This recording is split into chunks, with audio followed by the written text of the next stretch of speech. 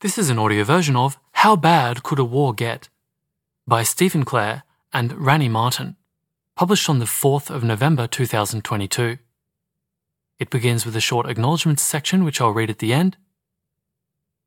Previously in this series, modelling great power conflict as an existential risk factor, and how likely is World War III? And those are both links to those articles on the EA forum. Section heading: Introduction and Context. In How Likely is World War III? Stephen suggested the chance of an extinction-level war occurring sometime this century is just under 1%. This was a simple, rough estimate made in the following steps. 1. Assume that wars, that is, conflicts that cause at least 1,000 battle deaths, continue to break out at their historical average rate of about 1 every 2 years. 2. Assume that the distribution of battle deaths in wars follows a power law. 3. Use parameters for the power law distribution estimated by Beer-Braumuller in Only the Dead to calculate the chance that any given war escalates to 8 billion battle deaths. 4. Work out the likelihood of such a war given the expected number of wars between now and 2100. That's the end of that list. Not everybody was convinced. Arden Kaler of 80,000 Hours, for example, slammed it as, quote, overstating the risk because it doesn't consider that wars would be unlikely to continue once 90% or more of the population has been killed. End quote. While our friendship may never recover, I, Stephen, have to admit that some skepticism is justified. An extinction-level war would be 30 to 100 times larger than World War II, the most severe war humanity has experienced so far. And there's a footnote here. The severity of a war refers to the number of battle deaths it causes. World War II killed about 65 million people, which was around 3% of the global population at the time. So a modern extinction-level war would be about 100 times more severe in absolute terms, and 30 times more severe in proportional terms. In this post, we also sometimes refer to the intensity of a war. This refers to the number of battle deaths divided by the pooled populations of the countries involved. Back to the main text. Is it reasonable to just assume number go up? Would the same escalatory dynamics that shape smaller wars apply at this scale? Forecasting the likelihood of enormous wars is difficult. Stephen's extrapolatory approach creates estimates that are sensitive to the data included and the kind of distribution fit, particularly in the tails. But such efforts are important despite their defects. Estimates of the likelihood of major conflict are an important consideration for cause prioritization. And out-of-sample conflicts may account for most of the X-risk accounted for by global conflict. So in this post, we interrogate two of the assumptions made in How Likely is World War III? 1. Does the distribution of battle deaths follow a power law? And 2. What do we know about the extreme tails of this distribution? Our findings are: the first one, that battle deaths per war are plausibly distributed according to a power law, but few analyses have compared the power law fit to the fit of other distributions.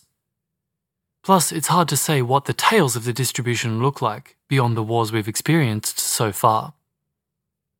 Next finding: to become more confident in the power law fit and learn more about the tails, we have to consider theory. What drives war, and how might these factors change as wars get bigger?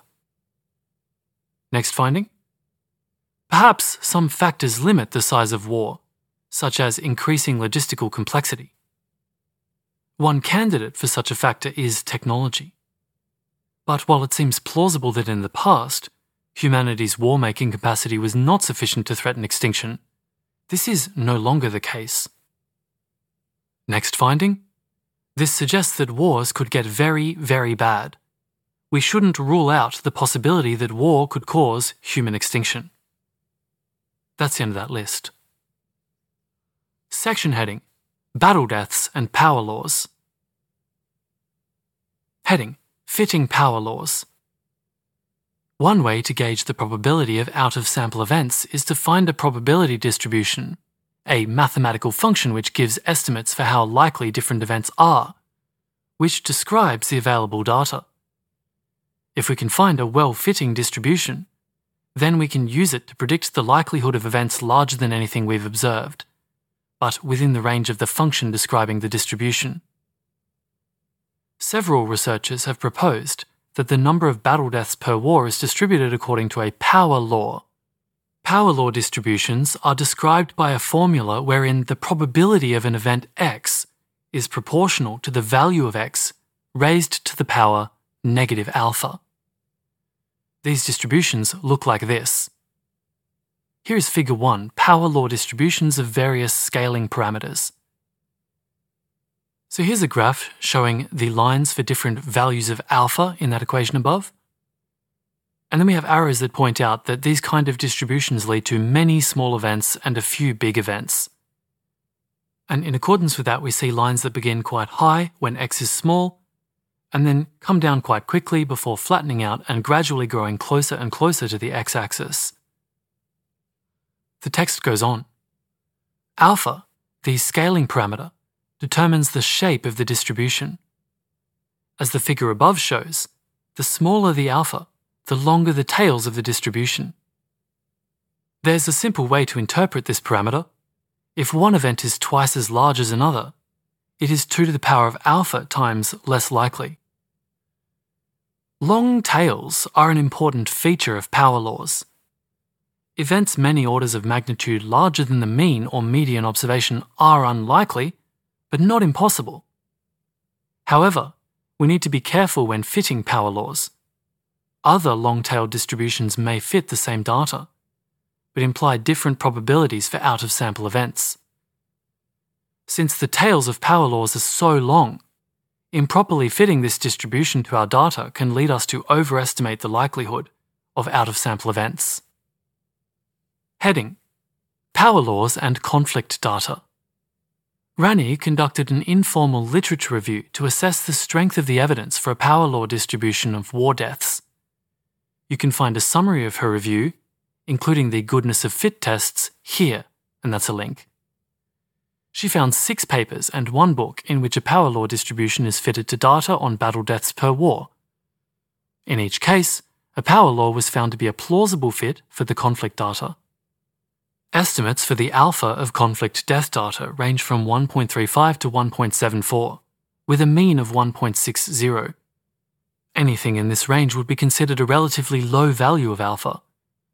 Most empirical power laws have alpha values between 2 and 3.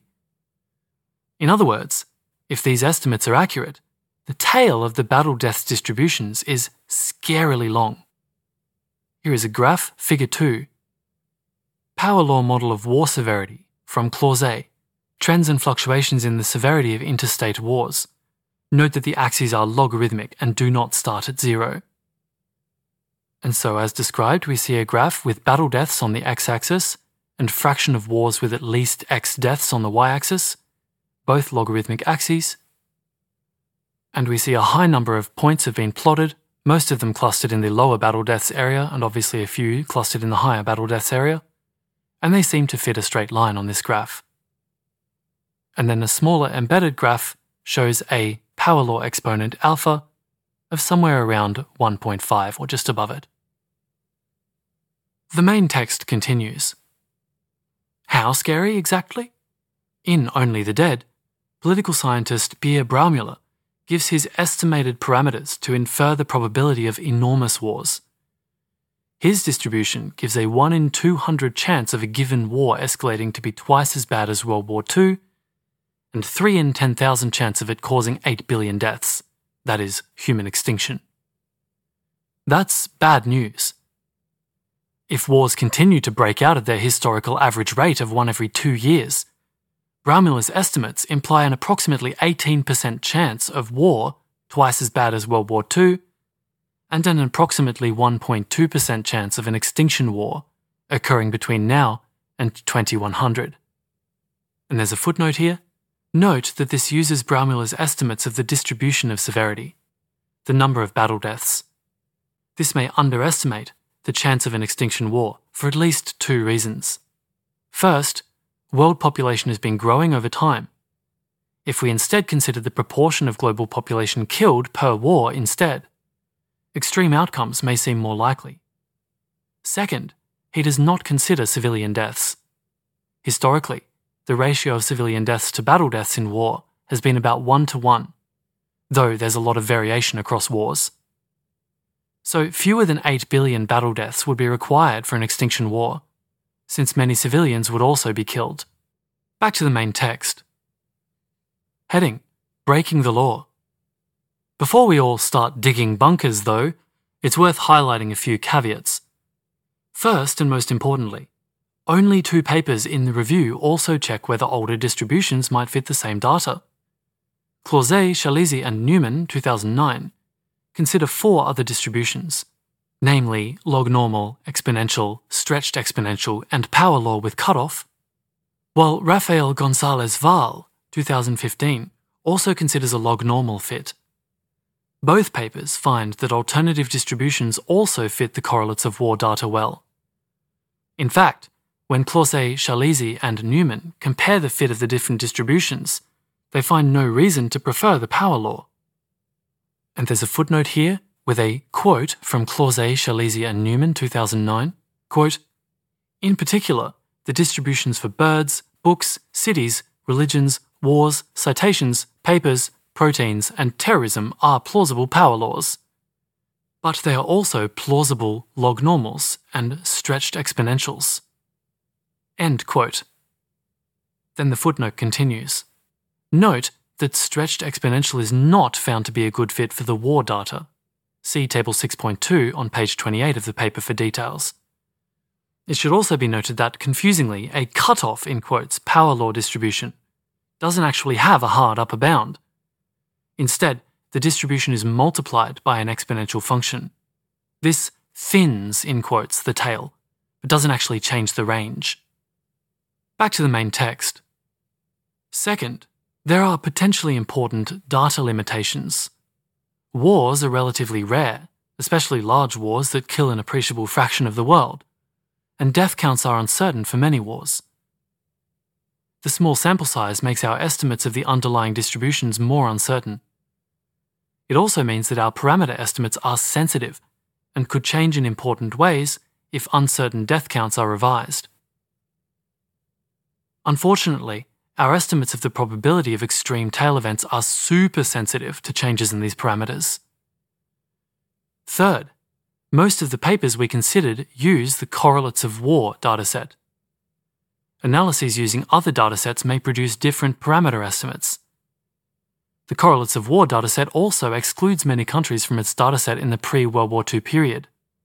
Thanks to Ben Garfinkel for bringing this point to our attention in his comment linked here. If, for some reason, the excluded countries were more likely than average to fight especially large or small wars, then the estimates using these data may be biased. Fourth, analyses that group together wars over time implicitly ignore potential changes in the distribution over time.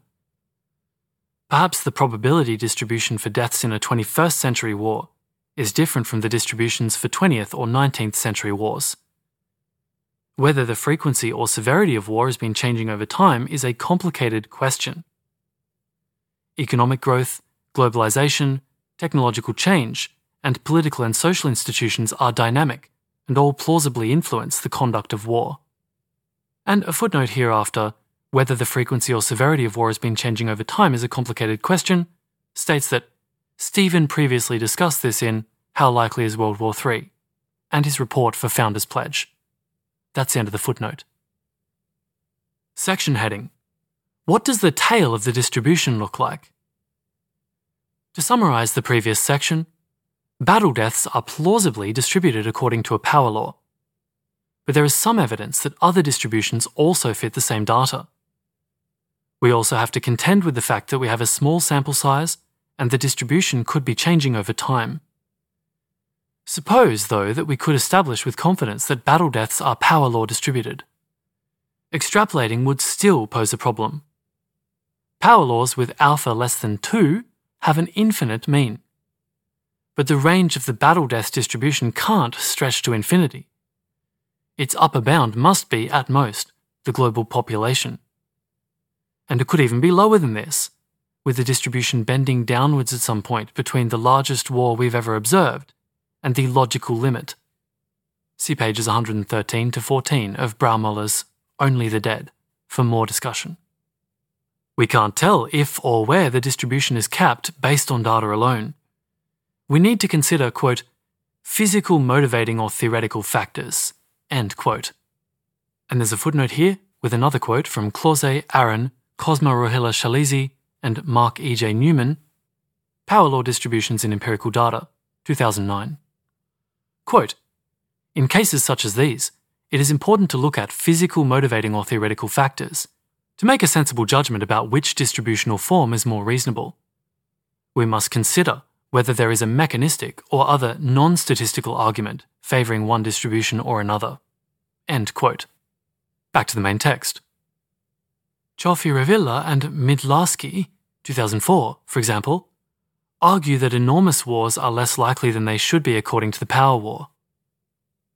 Footnote, more specifically, they compare a distribution fitted to the entire correlates of war dataset to a distribution fitted to the top decile of international wars, n equals 13. They find that the parameters are significantly different. This violates one of the properties of true, in quotes, power law distributions, which is that the same parameters describe the data everywhere in its range. Back to the main text. They ventured two explanations for this observation. First, they suggest that as a larger proportion of the population is drawn into the war, public pressure on the government to end the war grows. This, quote, democratization of war limits the extent to which they can scale. Second, the international system is, quote, finite. As wars escalate, they become more complex. They suggest that the diplomatic, strategic, and logistical dynamics of enormous wars may be too difficult to manage. And here's a footnote with a quote from Cioffi-Ravilla and Mydlarski, 2004. Quote, there are just so many belligerents, so many possible war alliances, so much armament, so many combat fronts that can be managed simultaneously, and so forth. As a result, the theoretically possible largest magnitudes of warfare are never actually realized due to the underlying anite dynamics. End quote. Back to the main text. While we don't find either of those explanations fully convincing, at least Cioffi-Ravilla and Mydlarski are trying to sketch the tale of the distribution. This is a rich vein for future research. We'd be very interested in seeing analyses that try to connect the observed distribution of outcomes to insights from the IR literature on models of escalation. These would give more insight into the shape of the tale. Here, we want to touch on a narrower, and perhaps distinctly EA, claim. Are there technological reasons to think that the distribution of outcomes is bounded at a severity level below extinction? In other words, do we have the weaponry to kill ourselves in war?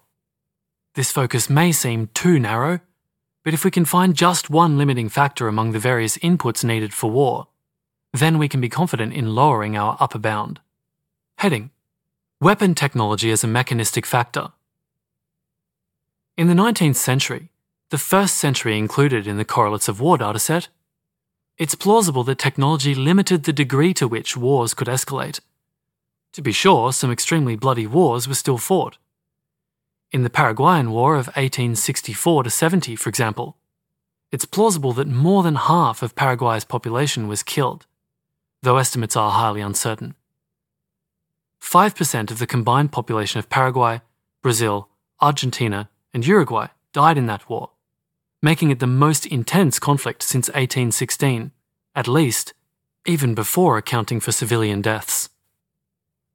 We're using the war intensity dataset Braumüller used for Only the Dead. There's a link here where you can see a copy of it. But it surely stretches credulity to think that this war, or even larger conflicts like the Napoleonic Wars, could have continued escalating until they threatened all of humanity. Footnote: what about before the 18th century? Luke Muehlhauser has estimated that 9.5% of the world's population died in Genghis Khan's conquests. That's still well short of an extinction-threatening catastrophe. And there's a link to a blog post here about this by Luke Muehlhauser. On with the main text. But in a world of ICBMs, biological agents, kamikaze drones, and autonomous systems, technology is less of a constraint. So here we have a graph titled War-Making Capacity. It's figure 3, drawn from Luke Muehlhauser's How Big a Deal Was the Industrial Revolution? So it's a hockey stick graph. On the x-axis it has years from -1000 to around 2000, and then the y-axis, not labelled, ranges from 0 to 150, and we see points plotted with one at around 500 BC, and then at regularly spaced intervals after the year 0 until the present day, and we notice that at this scale and resolution they just don't lift above 0 until after 1800, when they slowly begin to increase and then shoot up at around 1900. The main text continues. Nuclear weapons may have the potential to cause a nuclear winter that threatens extinction, though this is controversial and surprisingly understudied. On pages 84 to 91 of the Founders Pledge report, Stephen expressed skepticism about this, though did not rule it out. We've become slightly more concerned after the Metaculus Nuclear Horizons forecasts, which put worryingly high probabilities on extreme death counts following nuclear exchanges. Like a 45% chance of more than 4 billion deaths given 1,000 detonations or more. That seems too high. There aren't that many forecasts. And a similar question puts just a 2% chance of extinction in the same scenario. It seems we should have some credence on the possibility that an all-out nuclear war could cause extinction, though it may be unlikely. Emerging technologies, chiefly bioweapons or military AI systems, also seem to have the potential to cause human extinction. On bioweapons, you might want to read 80,000 Hours article on biological risks and W. Seth Karas's review of biological weapons programs since 1915. For military AI, we recommend Christian Ruhl's report for Founders Pledge. The risk of a catastrophic extinction-level biological event is, quote, difficult to rule out, end quote. And that's a quote from Will McCaskill's What We Owe the Future, 2022. Deliberate use in a war is among the plausible trigger mechanisms for such an event. Autonomous systems are potentially scarier still.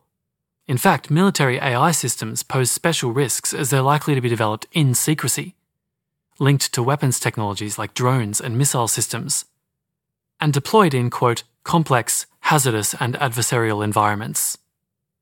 End quote. That's a quote from Paul Shah's Debunking the AI Arms Race. Again, there doesn't seem to be a strong reason to think there's an upper bound to the amount of people that could be killed in a war featuring widespread deployment of AI commanders or lethal autonomous weapons systems. In fact, Paul Shah of the Center for New American Security has previously speculated that AI could make escalation more likely. There's a reference here to Shah's AI arms race. So, on technological grounds at least, there seem to be no strong reasons to think that the distribution of war outcomes continues all the way to the level of human extinction. Audio note, this conclusion there seems to contradict what was said above. It's possible that the authors have made a typo, but I have narrated it as it appears in the article. Section heading, Conclusion. We set out to investigate what the probability distribution of outcomes looked like for a modern global war. Some IR research has shown that a power law distribution is a plausible fit, given the battle death data we have. But few analyses have compared the fit to that of other distributions, and the few that have found that it's not clearly better than a log-normal or cut-off power law distribution. Plus, even if fitting a power law is appropriate, the extent to which we can extrapolate this distribution to infer the likelihood of events outside of the available data is unclear.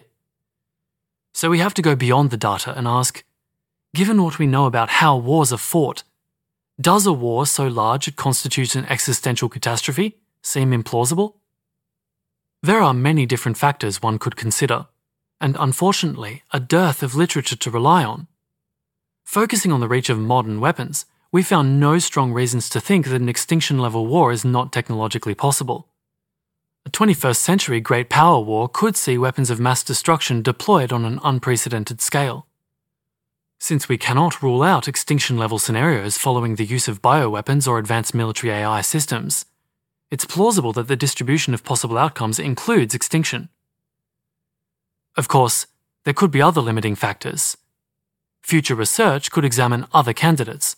For example, how did the political costs of further escalation change? How does the ratio of civilian to military deaths change? Are there logistical, tactical, or economic factors that limit how large wars can get? And for any proposed limiting factor, how does it interact with the existential risk of a runaway bioweapon or military AI system? Given the destructive potential of nukes, bioweapons, and AI systems, though, our guess is that it will be hard to rule out the possibility that a war could get very, very bad indeed. We don't think there's an upper bound, not at 5%, nor at 90%, nor at any point in between. And the article ends with Figure 4, the Battle of Stalingrad, and it's a black and white image of soldiers dressed in white snowsuits with guns, trekking around in the ruins of the city of Stalingrad. And it looks completely post-apocalyptic. Everything has been completely flattened, except for a few skeletal remains of buildings, which are just single walls. This was an audio version of How Bad Could a War Get? By Stephen Clare and Rani Martin, published on the 4th of November 2022. This reading was by Perrin Walker and produced by Type 3 Audio.